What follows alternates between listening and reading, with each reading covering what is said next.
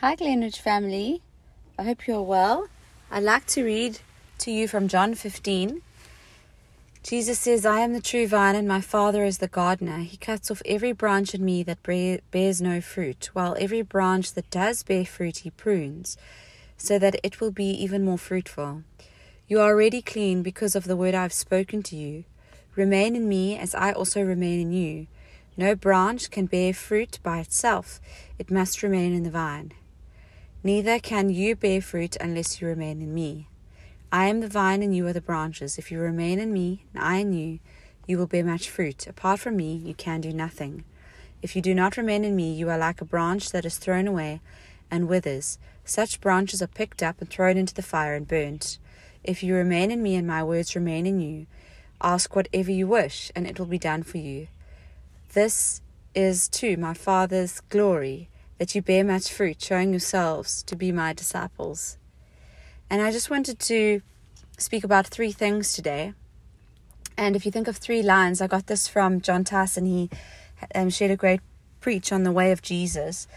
And there's three different levels that we can live our lives. The one is high up, which is a level of anxiety, where we live with high feelings of fear and anxiousness inside. We are often in fight and flight mode. We don't think clearly. We are irrational. We have feelings of and sense of being irritated and frustrated with things and circumstances in life. And there's quite a lot of moaning and grumbling that takes place. And we're living in that place of anxiety and high stress.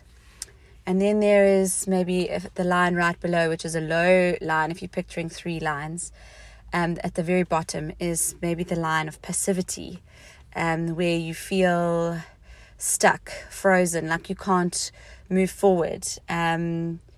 Maybe it's depressed, you're lacking energy, you're not able to make decisions or think clearly.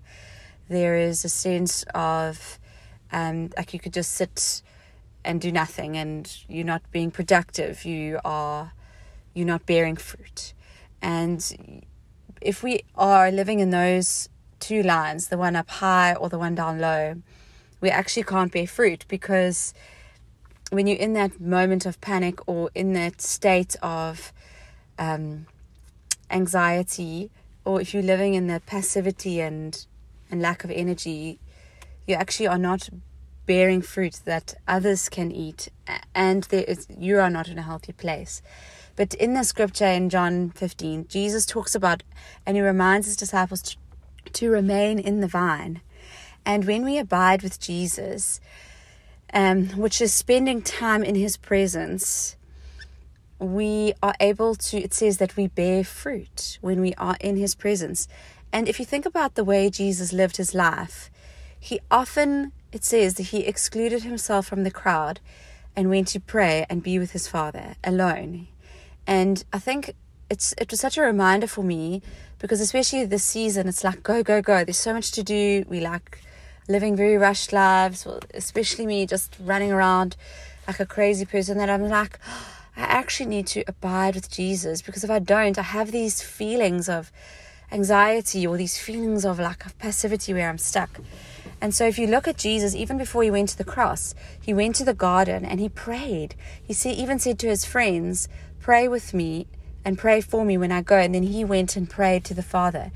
And he wrestled in private for the peace, so that he was able to then carry victory when he went into the public place, when he went to the cross.